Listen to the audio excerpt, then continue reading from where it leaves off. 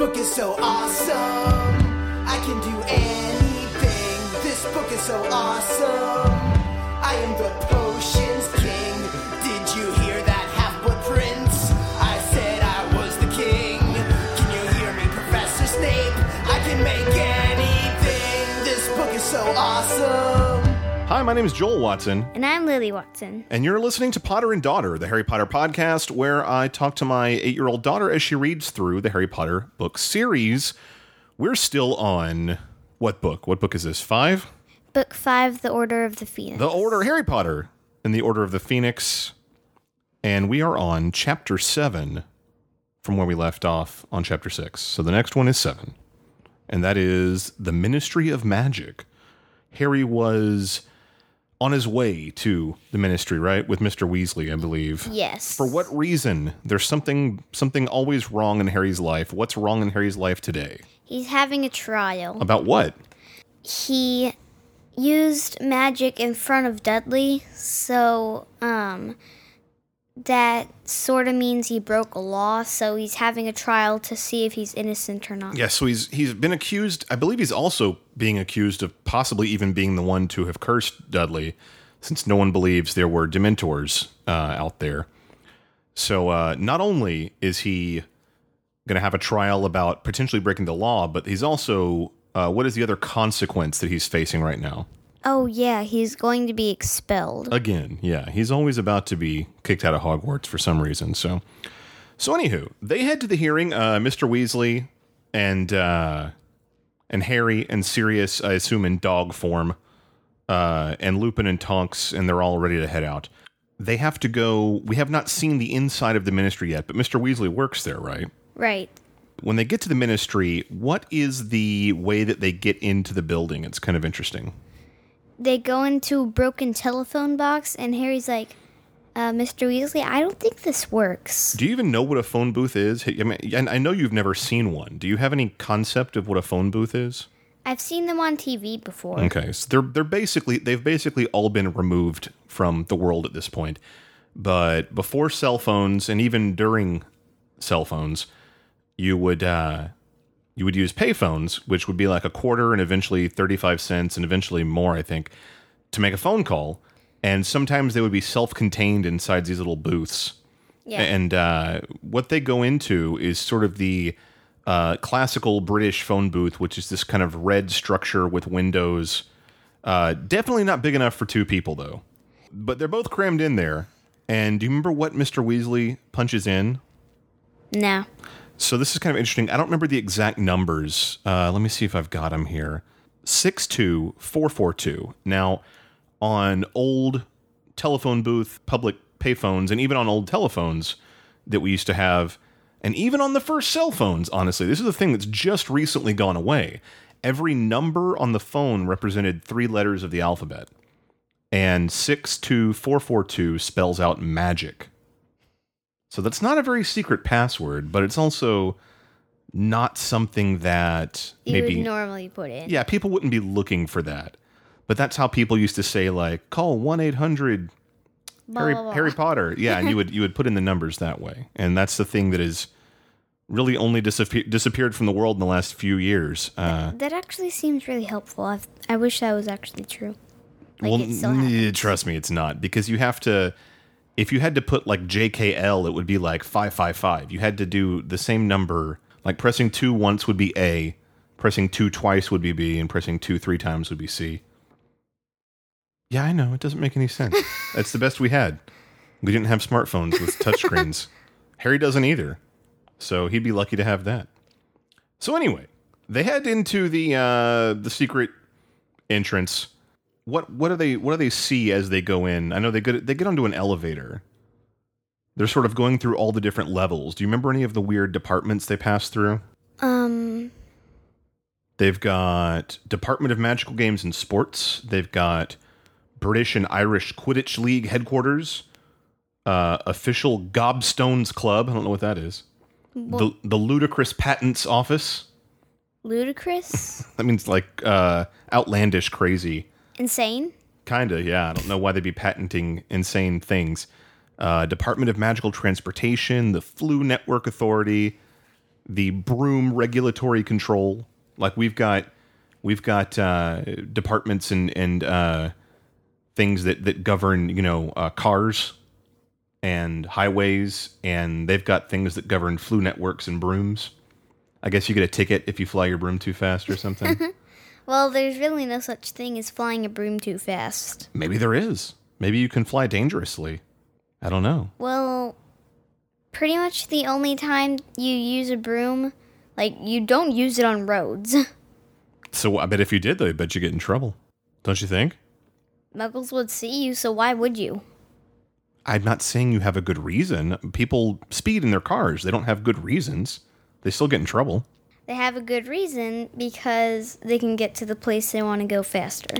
Right, but they still get in trouble because they're breaking the law. Right. You've got Department of Magical Accidents and Catastrophes, Accidental Magic Reversal Squad. They've been brought in on Harry a couple of times, haven't they? Mm-hmm. They've got Muggle-Worthy Excuse Committee. What do you think that is? Probably the place Harry needs to be. Maybe. It sounds like maybe it's the kind of place where they figure out how to convince Muggles that magical things didn't happen. Maybe they work with the what was the thing I just said? The Accidental Magic Reversal Squad and the Muggle Excuse Department work together to try and convince Muggles that magic didn't happen. I don't know. They also passed the Auror headquarters, and we know an Auror is a what? A dark wizard catcher. And which Auror does Harry meet at this time? Kingsley Shacklebolt. Oh. He's got one of my favorite names in the whole series. I like his name a lot. So they run into him, and Mr. Weasley and Kingsley have a brief conversation. Do we know? I don't want to say yet. I know that. Do you know who Kingsley is yet? Yes. Who is he? I can't say it right off the top of my head. He's a member of the Order. I hope we know that. I hope I'm not spoiling that for you. No, we know. Okay, good. He's a member of the Order of the Phoenix. He's a high-up or type guy in the Ministry of Magic. They reach the misuse of Muggle Artifacts office. This is where Mr. Weasley works. He has kind of a small, cramped, messy office. Kingsley gives Mr. Weasley a copy of a magazine. What's the magazine called? He says he needs to give it to Sirius. The Quibbler. Oh, I don't remember that happening. I think, and I'm not 100% certain about this, but I think perhaps they are using the Quibbler as a way to pass information to other members of the Order. I know that the person who publishes the Quibbler is not in the Order, but I do know that he is a supporter of Harry and of the truth. I also know who he is too. Okay, well, we haven't met him or his family yet, so I don't think we're supposed to know at this point. A memo flies in saying that there is a third regurgitating public toilet. Mr. Weasley has to investigate immediately, because that's his job, apparently. That I guess they're saying it's not a wizard toilet, it's a muggle toilet that someone has magicked up. Yeah, it is, because they mentioned in the book, they're not just joking around with muggle stuff for no reason. And then they're heading off to the courtroom. Have they described at this point what wizarding elevators are like? Do they just go up and down?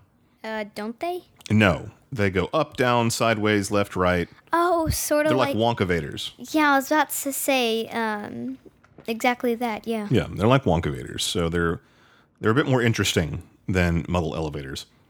Chapter 8, The Hearing. Harry recognizes the courtroom. Where has he seen it before? He's seen it in Dumbledore's memory in the last book. Yeah, in the Pensieve. This is the High Wizarding Court. It's kind of like the Wizard Supreme Court, at least of Britain. Do you remember what they're called? The Wizengamot. It's hard to say that. Yeah, that's a good one too. I like that name. There's also later there's this thing called the Wizengamot. That's a pretty cool name too. No, that is it. The Wizengamot. That's how it's pronounced. Mommy was saying it Wizengamot. Nope, Wizengamot. They say it in the movies, so I'm going to go with their pronunciation. Okay. Harry is late, and he says, I didn't know the time changed. And a representative from the Wizengamot says, it's not our fault. It's not our job to tell you one to be here, but isn't it kind of? Yes. There's about 50 wizards sitting there staring down at him. Cornelius Fudge seems to be the one in charge of... Like, all of them are either in 1 or 2 lines. Yeah, and Cornelius Fudge seems to be the one in charge of prosecuting Harry. Percy is there taking notes for Fudge. I doubt Harry is, super happy to see Percy. No one's that fond of Percy at this point. No. The interrogators. So right away we know that it sounds like no one's on Harry's side. The interrogators are Cornelius Oswald Fudge, Minister of Magic, Amelia Susan Bones, head of the Department of Magical Law Enforcement. So she's like the number 1 wizard cop. I also know another person who's related to her. Who? She's actually mentioned in the movies, maybe even the books. Her name is Susan. The kid's name is Susan Bones. Will she go to Hogwarts? Yeah. Oh, okay. I think that Susan Bones is maybe her mom. It's either grandma. It's either her mom or her grandma. Yeah. Yeah, it's less common to name a daughter after a mother, but a daughter named after a grandma. Middle name of a grandma or a middle name of a mother, maybe. So she's like chief wizard cop. We've got Dolores Jane Umbridge, who we will soon learn to dislike very much. Yes. Senior undersecretary to the minister, and Percy Ignatius Weasley as the court scribe. That means he's going to be taking all the notes. It worries me that Percy is the one taking the notes because that'll be the official record. Do you think Percy is going to take honest notes or notes that make Fudge look good and right? Probably Fudge look good more than half. Yeah, I mean, I doubt he's super interested in being impartial, which means being fair and unbiased. So he receives his charges. He is charged with performing the Patronus charm. But Madame Bones kind of stops everything. What does she think about this? About Harry's producing a Patronus? I don't know. Well, is she upset that a child could produce a Patronus? Oh, she's actually more surprised. She's impressed. Yeah. He has not been taught that yet in school, and children normally cannot do that. She's like, wait, hold it. You performed a full Patronus? Yeah, he produced a full corporeal Patronus, which means it had a full body and everything. And that's something that even adult wizards might not be that good at if they don't have any reason to learn it. Harry explains why he produced that Patronus. What was he doing it for? He was doing it because there were Dementors on a Muggle street, and him and his cousin were being attacked. Obviously, everyone believes him, right? No. Of course not. Oh, you know what we missed? Also, before he is charged, who shows up to speak on Harry's behalf? Oh, Dumbledore. Yes. Witness for the defense, Albus Percival Wulfric Brian Dumbledore. Yeah, he has a really weird name. That's how he would say it originally. When you finally see the movie, you'll hear Michael Gambon say, "Witness for the defense, Albus Percival Wulfric Brian Dumbledore." That's kind of how he pronounces it. But so anyway, he shows up to speak for Harry, and once again, I believe I think this is the point where he mentions, they're like, "Oh, Dumbledore, I see you got the notice the time had changed." And he says, "No, but I did get here 3 hours early because I knew you were going to pull some shenanigans like that." They were hoping that no one would show up to speak for Harry. No one that's on Harry's side. So Dumbledore calls a witness for Harry. Who does he call to speak on his behalf? Mrs. Fig. And Mrs. Fig explains what she saw. Now, Mrs. Fig, being a squib, is not magical. Did she see the Dementors? Yes. She did not. Squibs and muggles cannot see Dementors. She saw what they were doing. And she knows enough about what a Dementor is just from living in the magical world to recognize when it's doing something to a person. She can see the coldness and she can see the effect it's having on people. So she corroborates his story, saying that he was defending himself, defending his cousin, and Dumbledore is pleading Harry's case. Dumbledore brings up a good point here, and that is, if Harry's telling the truth. If there were Dementors, there's only two possibilities. Possibility one is that the Ministry has lost control of the Dementors, and they're doing whatever they want. That's bad. What's possibility two? Who else might be controlling the Dementors? Dark wizards. For instance, Voldemort. the one that no one believes is back except for Harry and Dumbledore and the people that trust them. Right. So Dumbledore wants to use this as a sort of a wake-up call to the Wizengamot, saying, guys, no matter what, this is bad for us. Harry says there was Dementors out in public. There was Dementors. Fig says there's Dementors out in public. Then there's Dementors. So what's your excuse? They don't have one.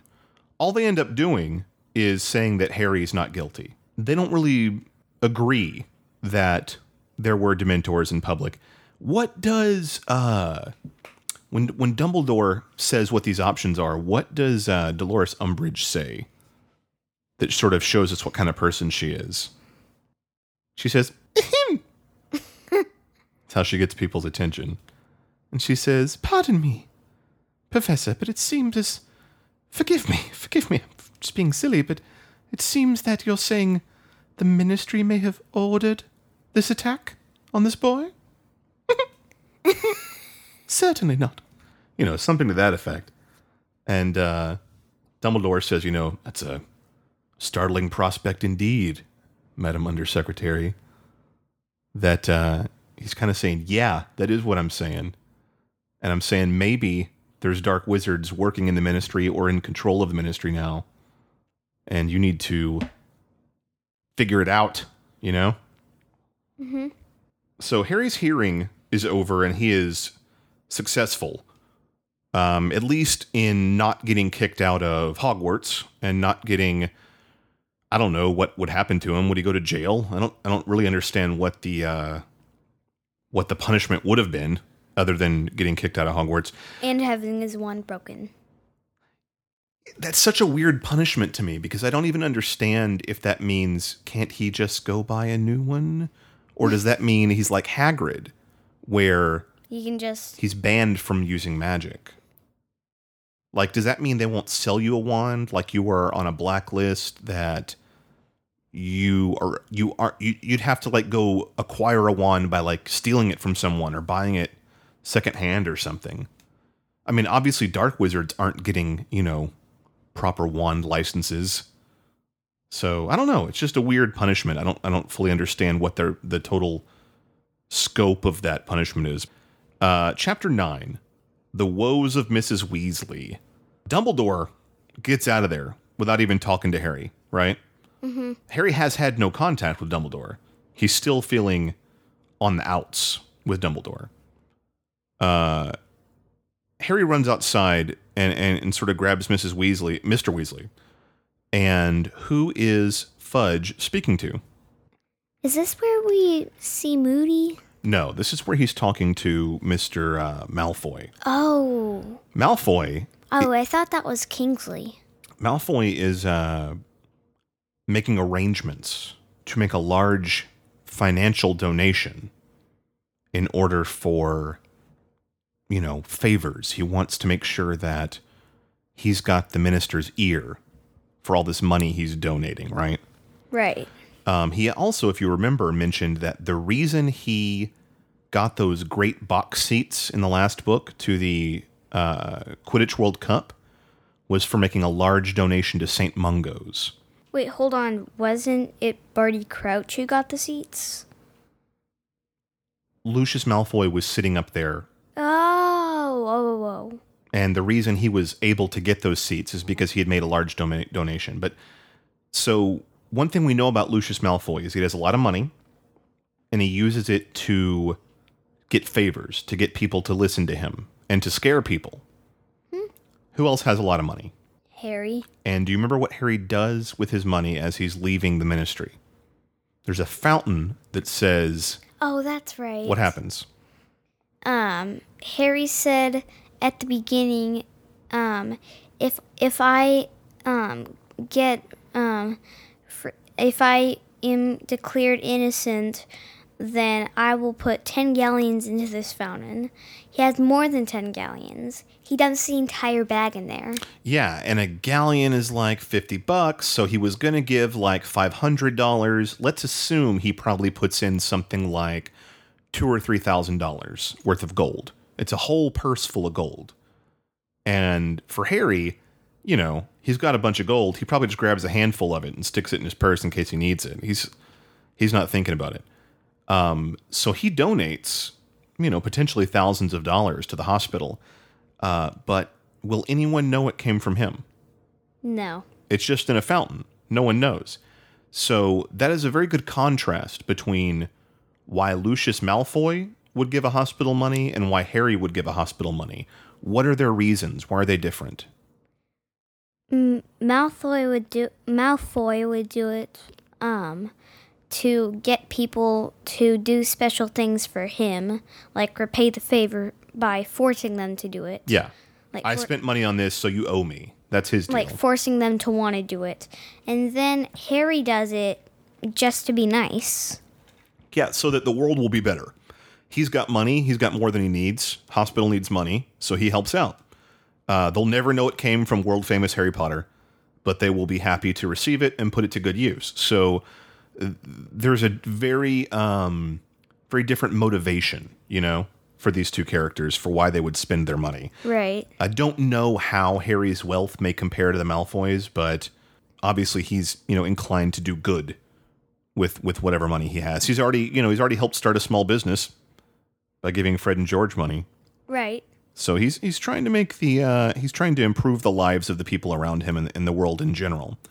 As they go back to Grimmauld Place, everyone's happy that Harry is cleared of his charges. Yeah, Harry and Hermione are there. Ron and Hermione are there. Sirius is looking sad, they say, and that perhaps he would have liked it if Harry had been expelled. Why do you think Sirius would want Harry to be expelled? That way, there would be part of his family there with him. He would be free to live with Harry, and they could sort of, you know, build their relationship, because there's this promise of a someday relationship if and when Sirius is declared innocent, and if and when they're allowed to live together, then someday they'll be able to grow up as a family. So both of them want this, but maybe neither of them are sure what has to happen to make it real. Like, they know they want this, but they don't necessarily know the consequences of how it's going to happen. Yeah. Ron and Hermione get some interesting news in their mail. What do they find out from school? Okay, Fred, George, Ron, and Harry are all in the same room. Hermione's downstairs doing something. They receive their they all receive their new Hogwarts lists. Fred, George, and Harry are just talking about stuff, and then Fred and George notice that Ron is just staring with his mouth open at his letter. Fred and George are like, "What you doing, Ron? What's wrong?" And then they go over to Ron to see what's so exciting. And then they pull the letter from his hand, and they're like, "What?" Because it turns out Ron got a prefect's badge. Yeah, so Ron's been named prefect, and Dumbledore is the one that names the prefects. That didn't seem very likely, did it? That's probably not something he was anticipating. No. Who do you think he thought would get to be a prefect? Harry. Seems logical, right? Yeah, everybody says that I thought you would get it, Harry. Yeah, so who else ends up being a prefect? Okay, they all hear a scream, and then Hermione runs up the stairs into the room, and she's holding her letter in her hand, and her hair is crazy, Hermione sees Harry holding the prefect's badge, and she's like, I knew you'd get it, because she got one too. Yeah, she thinks that it's Harry's badge, and he's like, no, shoving it back into Ron's hand. He's like, that's Ron's. And Hermione's like, oh. And Harry has to take a moment and realize, did I even want to be prefect? Am I even sad about this? And what does he decide? He decides that he's actually happy for Ron. That he's not jealous of Ron. He's happy for Ron. But in reality, why do you think, when looking, let's say, at least at those three kids, why do you think Dumbledore picked Ron and Hermione and not Harry? I seriously have no idea. I think it's because Dumbledore knows Harry's got bigger things to deal with, and that being a prefect is a job. It's got responsibilities. Do you think Harry needs any more responsibilities other than not being killed by dark wizards? Yeah, no. So he's going to, Dumbledore wants the school to run well, but he also wants Harry to be alive. So in order for the school to run well, they need prefects that can actually pay attention. Now, that said, he still picked two students who are likely to be embroiled in whatever Harry is doing. Yeah, crazy adventures that Harry is going through. Because they're pretty much, both of them are pretty much in every adventure Harry goes on, except for in the third book, when Ron had broken his leg and Harry and Hermione went back in time. Yeah, so there's a disturbance upstairs, and Moody peers into it's like a wardrobe or a closet or something with his magical eyeball, and he confirms what sort of magical creature is trapped upstairs. He thinks it's a boggart, probably. The interesting thing about that is he looks at it with his magic eyeball, which can see through walls and disguises and invisibility cloaks, and we don't know the actual nature of the magic eye, but we know it can see through most invisible things. It can see through things, but it also seems like maybe it can see the trueness of things. Like it can probably see through Polyjuice Potion and all sorts of stuff. What do you mean? It can see the real person who is had the Polyjuice Potion. That might even be one of the reasons that Barty Crouch Jr. took the guise of Moody, because Moody might have been able to see who he really was if he had taken some other professor, Smart. Also smart that no one was familiar with Moody other than Dumbledore that year, so they wouldn't know if he was acting super weird. But so he says there's probably a boggart up there.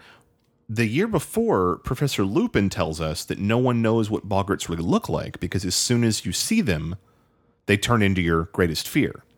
So no one's ever had time to look at one. Yeah, no one actually knows what a boggart looks like. So the question here is, did Moody look with his magic eye and see his greatest fear and assume it's a boggart? Or did he see what they really look like because he's the only one that knows? Something to think about. They don't say. But it's an interesting idea that maybe he is like one of the only people that knows what a boggart really looks like. I think it's probably what it really looks like, because, the boggart doesn't know that Moody is looking at him. And that's true. And they're not all standing in a line like they were in the third year. That's also true. So perhaps the boggart has to realize it's being watched before it takes a form. Also, I'm not even sure if Moody has a greatest fear. He seems pretty fearless. But well, everybody has a greatest fear. Mrs. Weasley, speaking of greatest fears, says she's going to go deal with the boggart. And Moody shows Harry a picture of the original Order of the Phoenix. And there was a bunch of people in it. Do you remember some of the members? There were both his parents. Mm-hmm. There was Wormtail.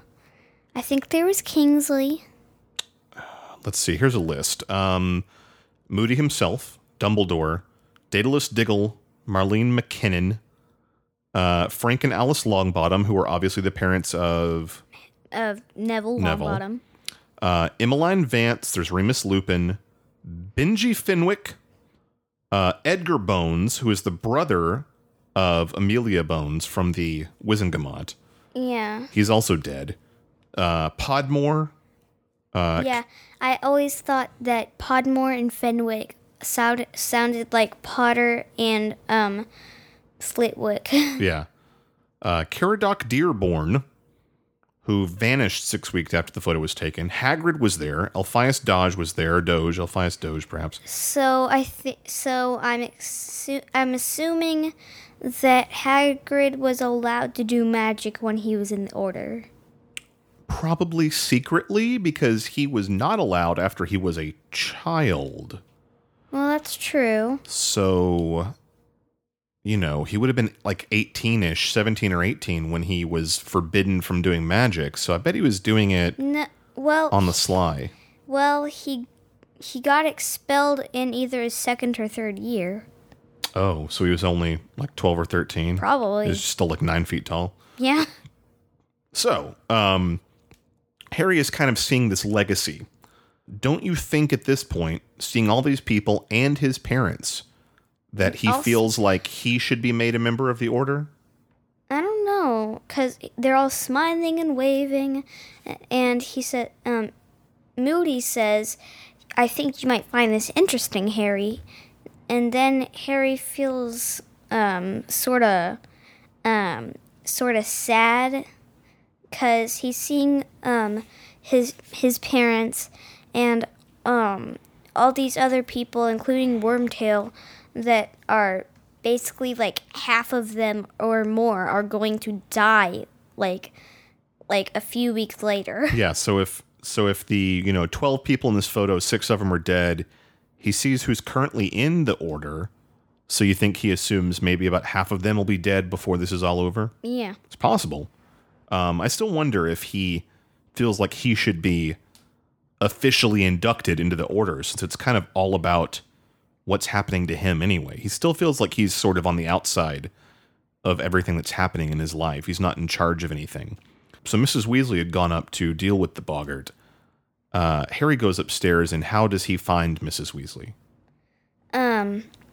She's sitting in the corner of a room crying and holding her eyes over her face. Holding her hands over her eyes. Right. Yeah. And what's the problem? She sees her greatest fear because it turns out it was a boggart. And what does she see? Isn't that in the next chapter? No. Okay. She sees Ron lying on the floor dead. And then she tries to ridiculous him away, and what does he turn into? It goes from Ron to Ginny to Fred and George, and eventually Harry. Yeah. So when Harry comes in, then there's also Mr. Weasley. Pretty much every member of the family except for Charlie. So then Harry comes in, and there's Harry looking at dead Harry on the floor. Remus and Remus and Sirius come in, and they see 2 dead Harrys, or see a Harry and a dead Harry. Lupin knows what's going on. So Lupin... Ridiculous is the boggart, and he vanishes in a puff of smoke. Yeah, he either ridiculouses it into a moon, because that's his greatest fear, or he steps in front of Mrs. Weasley, and then there's the moon. So Sirius has a very different reaction. Do you remember what Sirius does when he sees the fake dead Harry on the floor? I don't remember. Does he go over to Mrs. Weasley? He didn't do anything. He's really upset. He just kind of looks at the floor. What do you think that reminds him of? I don't really know. Well, who was the first person to find James and Lily after they'd been killed? It was Sirius. Oh. So what do you think seeing a vision of dead Harry reminds Sirius of? It reminds him of Lily and James Potter. Reminds him of seeing his best friend dead. Reminds him of James. Right. And to him, it's, completely real. It's on the floor. It's right there. It's probably reminding him of perhaps the worst day of his entire life. Also, the boggarts, they look like real people. Like, they're exactly like real people. So it's very upsetting for him. He doesn't really try and help because he's sort of in shock by all of it, upset. at least for a couple of minutes. Chapter 10, Luna Lovegood. So Harry's having some bad dreams, sort of these scar-hurting dreams that he's been having about his parents and about Mrs. Weasley and Ron and Hermione and about a big corridor that ends in a locked door. this is one of those things where Harry is not sure what his dreams are supposed to mean. Does it mean something? Am I seeing a vision? Is any of this from real life, or am I seeing memories? What am I seeing? Am I seeing the future? I'm seeing something that is happening right now. Yeah, so when you don't know if, he understands that at least some component of his dreams has to do with reality, but he doesn't know if it's past or future or how to react to any of it. Ron wakes him up, and they get ready to go to King's Cross to head to Hogwarts. So all this has happened before the school year. This has been a very eventful summer for Harry. Yeah, it's like last year at the Quidditch World Cup. Yeah, he never gets a break, this guy. He never gets to take any time off, Yeah, it's weird because Voldemort takes the summers off, but other evil dudes don't, like his Death Eaters. Yeah, which is to say that Voldemort probably has taken no time off. He's just told other people to do his evil bidding. But he's still not there, so. Yeah, we don't really know what his plan is yet. We understand that there may be something he needs that he didn't have before. So perhaps this is what Harry's dream has to deal with. Sirius goes with them as the dog, and with Moody and Tonks, and without Podmore. They can't find Podmore, and they're sick of waiting for him, I believe. Yeah, and I think Mrs. Weasley tries to convince Sirius not to go because it would be too dangerous. Yeah, I guess Podmore is one of their guards, and so they're hoping to have him help them guard Harry, perhaps. So they make it to platform 9 3/4. Harry says goodbye, and they get on the train. Ron and Hermione don't sit with Harry because where do they go? They have to go to they have to either search the train or go to the prefect's place in the back of the train. Yeah, they go to the special prefect compartment. Ooh la la. I don't know what's so special about it. I think the regular compartments are just fine. Well, it's exclusive. That's what makes it special. What is exclusive? It means only certain people can go here. So, for instance, let's say you have a club, and you say only people with brown hair can be in this club. Then all of a sudden the people with blonde hair want to be in it but can't. And so by saying this card is only for prefects, it makes it more special. It makes people envious of it just because they know they can't go there. That's sort of a manufactured specialness that exists all throughout the world. My friend Adam was talking about making a club, and his mom suggested that he definitely needs to make a No Sisters Allowed part. No Sisters Club? Oh, I guess he could still let you in. You're nobody's sister. That's true. So Harry and Ginny can't go to this prefect's super club. So they meet up with Neville, and they head into a compartment where a very peculiar little girl is already sitting. Who is she? Yeah, Ginny says, and there's only Loony Lovegood. Mm-hmm. So they open the door, and then that compartment's full, I guess. So then I think this is where they notice that she is also reading a magazine. She's reading the Quibbler upside down. She has her wand behind her ear, and she's wearing a necklace made of butterbeer corks. She looks sort of loony. Yeah, not like disheveled like Hermione looks sometimes, but she's very unique. She's got her own style, and she doesn't seem to have any concern for what other people might think of how she looks. And it's good. It's good for hers. Yeah, it's certainly good. A good trait. It's not a trait that Harry knows yet to recognize as a good quality. Harry is always very accepting, but he's also very young. And so if someone says, oh, that's Loony Lovegood, he's going to be like, oh, great. You know, he'll just assume that there's something wrong with her because other people say there is. But he'll learn for himself very shortly her true character. Neville got a birthday present, and he's super into plants. Do you remember what his birthday present was? Wasn't it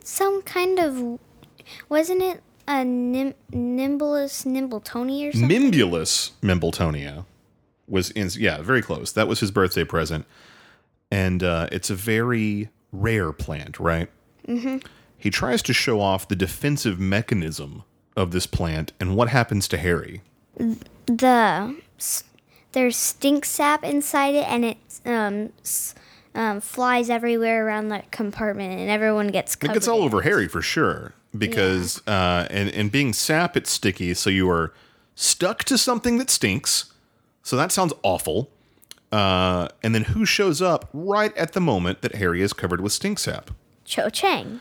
And as we know from last year, Harry had a bit of a crush on Cho Chang. The exact person who had to show up at that exact time. Yeah. And Harry probably would not want Cho to see him covered in stink sap. He might want to impress her if he's still got a bit of a crush on her. She seemed to like him, but Cedric asked her out first, and so she was sort of torn between the two, and now Cedric's dead. Yee. So who knows if it's an appropriate thing for Harry to still like Cho or for them to like each other. He doesn't know. So he doesn't know where they stand, which is, someday you will learn, the major component of teenage relationships is no one knowing where they stand or who likes who or how much or why. Teenagers' lives are sometimes really confusing. Almost exclusively. And Harry is certainly entering that period of his life. Luna passes out the Quibbler. I don't know if we know at this point, but Luna's father is the publisher of the Quibbler. Yeah, I think she tells us that later. Like, I think that somebody mentions, you read the Quibbler, that's a bunch of garbage. And she's like, my father wrote this. And then right off the bat, the first thing Harry reads is a story about Sirius Black escaping from Azkaban. And then it says, according to their source, it may not have been Sirius. And that Sirius is in fact Stubby Boardman, the lead singer of the Hobgoblins. So it says something like Sirius Black, murderous killer or beautiful singer or something like that. Mm-hmm. So obviously that's not true. Yeah, Sirius Black is really Sirius Black, but he's innocent. Yeah, so right off the bat, Harry thinks this is probably garbage, right? Probably no truth to the Quibbler. Maybe Luna Lovegood's dad is crazy. Xenophilius Lovegood is his name. We probably won't learn that until the very end. Another article is about Fudge being accused of trying to take over Gringotts, the Wizarding Bank. And there's some stuff about Quidditch, and a story about a wizard who says he flew to the moon on a broom. Yeah, it's sort of like the cow who jumped over the moon, except with a wizard on a broomstick. And then there's also the spell that you have to turn the magazine upside down for, so now we know why Luna was reading the magazine upside down. Oh, right. Yeah, that was a spell to turn someone's ear into kumquats. It's a small fruit. Draco shows up with Crabbe and Goyle. Boo. And Draco says he'll be dogging Harry's footsteps. Wait, isn't either Ron or Hermione... I know one of them's already there, because then Ron or Hermione does something to him. I don't know. What do you think happens? I think that that one of the two threatens to, give him detention or something. Yeah, I don't know. I'm not so sure about that. Maybe. I do know that he says he'll be dogging Harry's footsteps, which kind of means, I'll be watching you. But he wonders, did he say dogging... because he knew about to Sirius. Yeah, because he knew about Sirius. So that gets him kind of worried. They get to Hogwarts and they head off to the carriages that normally take everyone but the first years to the castle. Now, as far as they know, the carriages drive themselves, but this year it's different. Because obviously they're magic. Yeah, but this year it's different. Why are they different this year? Because they're not exactly horses. There's some kind of horse creature pulling in the carriages this year. It's like a dead horse. It's like a skin and bones horse with leathery bat wings, and it's like a black and blue and gray weird little horse thingy. And they've got empty white eyes. They look like ghoul, ghost horses almost. And some of their, I think it said that they were kind of like the Mentor's cloaks, see-through. Yeah. So everyone sees this, right? Everyone's freaked out. What happens? Harry's like, why did they get these horses? What's the deal? Yeah, Harry tells Ron, because Hermione's and Ginny are already in the carriage, and he tells Ron, he's like, what is wrong with those horses? Ron's like, what horses? She's like, don't you see those insane dead horses? He's like, are you okay, Harry? Yeah, so the carriages drive themselves just like always, but Luna kind of leans over and she's like, don't worry, Harry, I see them too. They've always been there. Do you know, does she explain at this point what they are and why they can see them? No. She doesn't? No. So you don't currently know what they're called? No. Okay, well, I won't say anything then. There is a reason, though, that only Harry and Luna can see them. I wonder. And I know what it is. But I guess I'll tell you later, or you'll find out when you start reading again tonight. Chapter 11, The Sorting Hat's New Song. Yeah, it's really long this time. I'm actually the one who read that. They, the kids all head to the Great Hall, and they're going to have their opening ceremony, their sorting hat ceremony.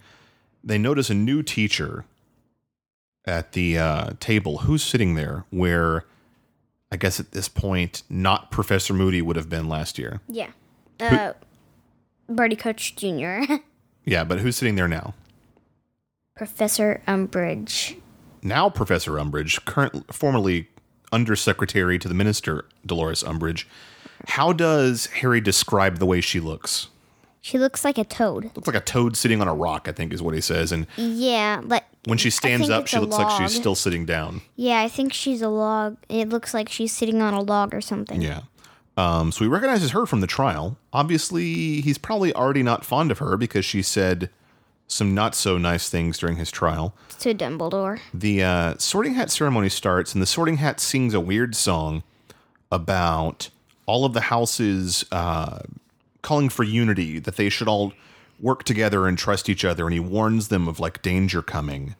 Yeah, so Harry, Hermione, and Ron are now sitting together at the table, and they're like, the sorting hat has never given us warnings. And then Nearly Headless Nick is like, not so fast. It does when it thinks it needs to, because it is bound by honor to protect the students of Hogwarts. I think it's Ron who says, how can he know he's a hat? Yeah, so obviously the hat is imbued with some sort of consciousness. It can make decisions. You know, it gave Harry a sword one time. It knows when Hogwarts students are in trouble and wants to help. So even the hat knows that everyone's not safe. But still, the grown-ups, the Ministry, most of the other people in the wizarding world don't want to believe that everyone's in danger. So they have the sorting ceremony. After dinner, Dumbledore announces that Dolores Umbridge is their new Defense Against the Dark Arts teacher. Umbridge interrupts him. And they're like... and then all the kids are like, what? Nobody's ever interrupted Dumbledore during his speech. I wish I could find text of the speech that she says, because it's so perfectly horrible. It really is. She says, here, let me find it. Okay, she says, she interrupts Dumbledore, which is already rude enough. He says, her caretaker, Mr. Filch, has asked me to remind you. He looks at her and she just takes over. Thank you, Headmaster, for those kind words of welcome. Even though you didn't actually say that I could talk. The Ministry of Magic has always considered the education of young witches and wizards to be of vital importance. Although each headmaster has brought something new to this historic school, progress for the sake of progress must be discouraged. Let us preserve what must be preserved, perfect what can be perfected, and prune practices that ought to be prohibited. Dumbledore says, Thank you, Professor Umbridge. That really was most illuminating. What do you think Dumbledore meant when he said that was most illuminating? I don't even know what illuminating means. It means bringing to light. It means revealing, revelatory. That probably means it was very informational and helpful for this year. Well, on the surface, that is what he means. There are two other ways you could take that. Number one, it could be, thank you for illuminating the fact that you are completely full of it Or perhaps, thank you for telling me right away that you are not someone I can trust because you are full of it. Or that you are going to hold us back because she is obviously not there on Dumbledore's behest. She was not appointed by Dumbledore. He would not want her there, right? No, but he hired her? Well, we'll find out soon enough who hired her. Let me guess, the Ministry. We'll see. Because Dumbledore definitely does not approve of her as, an addition to Hogwarts. After dinner, Dumbledore, he tells everybody about Umbridge. Hermione explains that the Ministry is interfering with Hogwarts. So it's safe to say that Dumbledore doesn't want her there. Perhaps the Ministry installed her as a sort of a spy, maybe? Or someone to make sure that Hogwarts is going the direction the Ministry wants it to go and not the direction it's already going under Dumbledore's, headmastership. So no matter why she's there, it seems like it's bad for everybody. Harry heads off to Gryffindor Tower and he doesn't know the password, but Neville does because it's finally something he can remember. What is it? It's Nimbulus Nimbletonia. Mimbulus Mimbletonia. Mimbus. With an M. Mimbulus Mimbletonia. I always thought it was in. Yeah, Harry and Neville head up the dormitory. Dean Thomas and Seamus Finnegan are already there. And Harry and Seamus get into it. What happens with those guys? They start getting into a fight with each other. Why? What's Seamus say? He says that he's been reading the Daily Prophet, and I don't remember why, but he's really mad with Harry. He says, "Me mum reads the Daily Prophet and says, you're a liar. And Dumbledore's not back. She believes the Daily Prophet." And he says, "I don't care what your mom thinks. Don't you talk about me mom." And then they get in a fight. So, but not a wizard fight, thank God. Almost. Harry pulls his wand, and Seamus puts his fist up like he's going to punch Harry in the face. But still not a wizard fight. Well, Harry's got his wand out. Well, yeah. Half a wizard fight. It could have progressed easily. Neville says, "My grandmother told me Voldemort was always coming back. I knew this was going to happen. And if Dumbledore says it's true, then it's definitely true." So this is the first glimpse we get of, now that things are getting real serious, who's going to be on Harry's side and who's not. Like, it seems like it's dividing his friends now. And as it becomes an issue of national concern, everyone's going to have an opinion. And the newspaper isn't helping anything. I'll tell you who else isn't helping. Chapter 12, Professor Umbridge. So Fred and George have developed some new, joke products, and they want people to test them out. I know earlier they had to get some secret ingredients from Mundungus Fletcher that you're not supposed to be able to buy to make their skiving snack boxes. And haven't we introduced those before? I don't think so. Do you know what skiving is? No. Skipping school. We don't use that word here. Oh. So it's like playing hooky. Hooky? Yeah, that also means skipping school. Okay. So the skiving snack box is designed to make you appear ill. Can I tell how it Sure, works? go ahead. Okay. I don't even know if we introduced to it here, but go ahead. Half of the, it's candy, sort of. It looks like a jelly bean, sort of. And you eat half of it, and then you're like, and there's a few different kinds, like, one I know makes you throw up, so if you ate that half, and then you threw up in class, then you would have to go to Madame Pomfrey.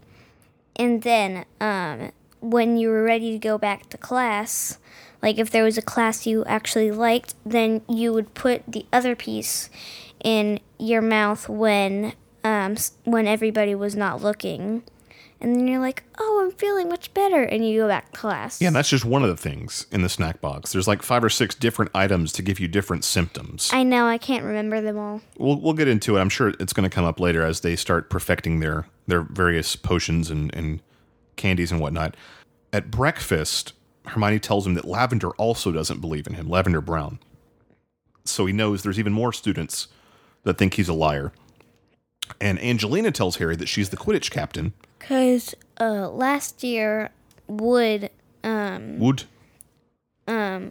Wood, the other Gryffindor Quidditch captain, left from Hogwarts. Yeah, he graduated. So Angelina is our new Quidditch captain. And George mentions the tests that are coming up. What are the tests that are coming up this year? Owls. The owls, the ordinary wizarding levels. Someone explained to me in one of our previous episodes, and I'm going to give you a very brief rundown of what owls and newts are supposed to be. There are British tests that you do your first couple of years of high school, and then you can decide to continue with sort of harder courses by like qualifying for them with these tests that are like owls and newts. So you might take I can't remember the abbreviation for it, but you might take this test to go into a more like college level math course or college level science course or something. And if you don't take them, you just keep taking regular classes, which means you're not going to specialize in this one category. These books to me make it seem like the students are forced to take these tests, but I'm pretty sure it's optional. But because Percy took them all because he wanted to be the best at everything. Hermione's probably going to take them all. But yeah, somebody said he had like 12 newts. But you don't have, from what I understand, you do not have to take them. I'm sure someone else will correct me if I'm wrong on that. But they do mention that they're very difficult, and that the year after that, what do they have to take? Then they have to take newts. And what does that not really stand for? Fred and George call them nastily exhausting wizarding levels. Yeah, and or tests. Yeah, and I don't even remember what they really stand for. Cho comes up to Harry for a talk, and they have kind of an awkward exchange of glances. And Harry asks, "How's your summer?" And then inside his head, he's kicking himself. He's like, "Oh my god, that was so stupid!" Yeah, say something cooler, Harry. Come on. He mentions the last time she comes up, or this might even be the time where he's saying he sure wishes he was sitting at a table full of people that had just laughed at an awesome joke he made, and that Cho could see, oh, everyone loves Harry. He's hilarious. That's probably it, because I remember Harry thinking about saying to himself, "At least you're not covered in stinks at this time." Yeah, that's true. And then it looked like Cho was thinking the same thing. Yeah, exactly. And they're both nervous. So who comes in to make things even worse? Ron. Ron kind of sits down between them. Ron and Hermione, actually. And he's like, hey, well, whatever. And he starts talking about the Tut's Hill Tornadoes, a Quidditch team. And then he notices that Cho has a badge for the tornadoes. He's like, "Do you support the tornadoes?" And she's like, yes, I do. I have since I was a child. Yeah, so he ruins their potentially romantic talk by being kind of a clueless, bumbling moron. At potions, they're supposed to make a draft of peace, and a lot of the kids mess up, but Snape decides to punish Harry. Specifically. Yeah. Even though a lot of the other kids didn't get it right, even close. And then Harry has divination with Professor Trelawney. She says something like, "I've been following your fortunes all summer, and I'm glad to see you're all in good health, as I predicted you would be." But what has she predicted for Harry for like the last 3 years? That he would die. Death, destruction, mayhem. He's like, So she's still full of it. "My dear boy, you have the Grim." So we know that she has accidentally made a good prediction at least once, but that she can't do it when she needs to. She's essentially a fraud. Just like you said, she actually has some good predictions that are actually true, but only the ones that she said she couldn't remember. But here's where everything goes bananas. bad. This is where they finally show up to Defense Against the Dark Arts. And this is their first class with Umbridge. She tells them they will not need their wands. But we have wands. ones, get out your books. And they're reading these rudimentary, almost childlike books. Yeah, she says... Defensive magical theory. She says that the last few years they've had some infuriating with their learning or something, because interference, you mean? Interference, Yeah. yes. Okay. With their previous teachers, because they've been teaching them all the wrong stuff or whatever. And she's like, turn to chapter 1. We are going to she basically says in different words that we're going to be studying baby stuff. Yeah, and Hermione's like, why would we put away our wands? And she says, why would you need your wands? You're just going to learn about theory of defense against the dark. And Harry's like, whoa, what about theory? What about actually defending ourselves against dark wizards? And she's like, child, why would a child ever need? And he's like, because we get attacked all the time by evil. And she shuts him down. And she's like, do you expect that a dark wizard is just going to jump into this classroom and start tossing cusses? Yeah, and she shuts Harry down and says, I want to tell you now. You have been told a certain dark wizard has returned to power, and that is a lie. She knows that they know that she's talking about Harry. Everyone knows that she's talking about Harry, but she doesn't name him specifically. So with all but using his name directly, she says, Harry Potter is a liar. Do not believe him.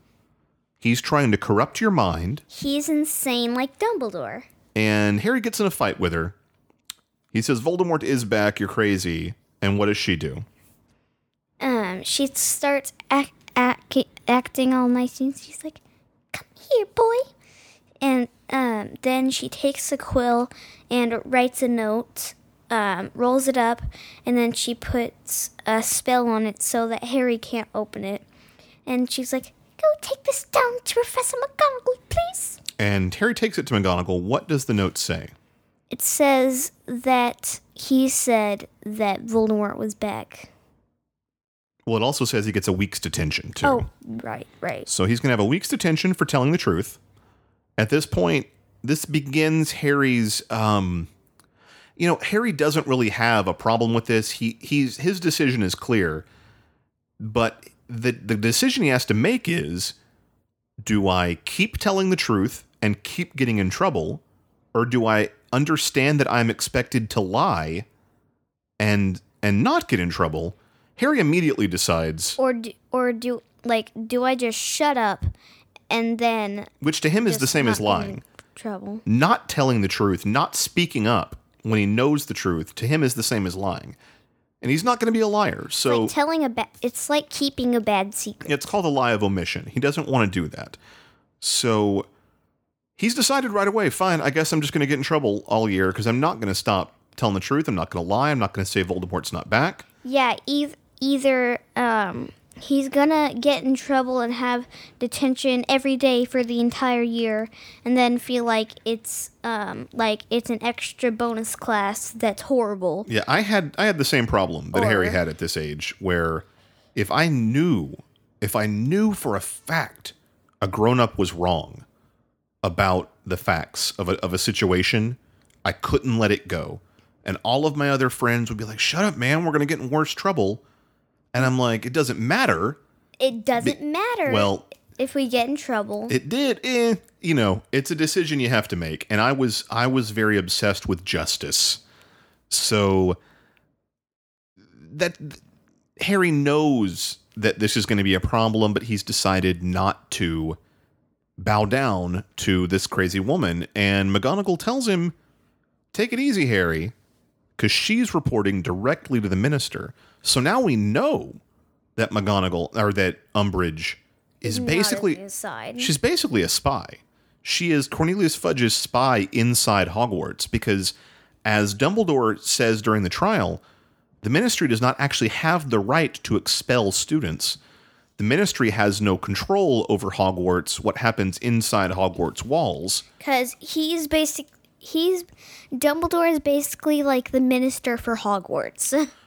Well, it's not even that. It's just that it's an independent school. It's not governed by the ministry. Fudge doesn't like that because that means that there is a place in Britain or in the UK, where Dumbledore has more power than Fudge does.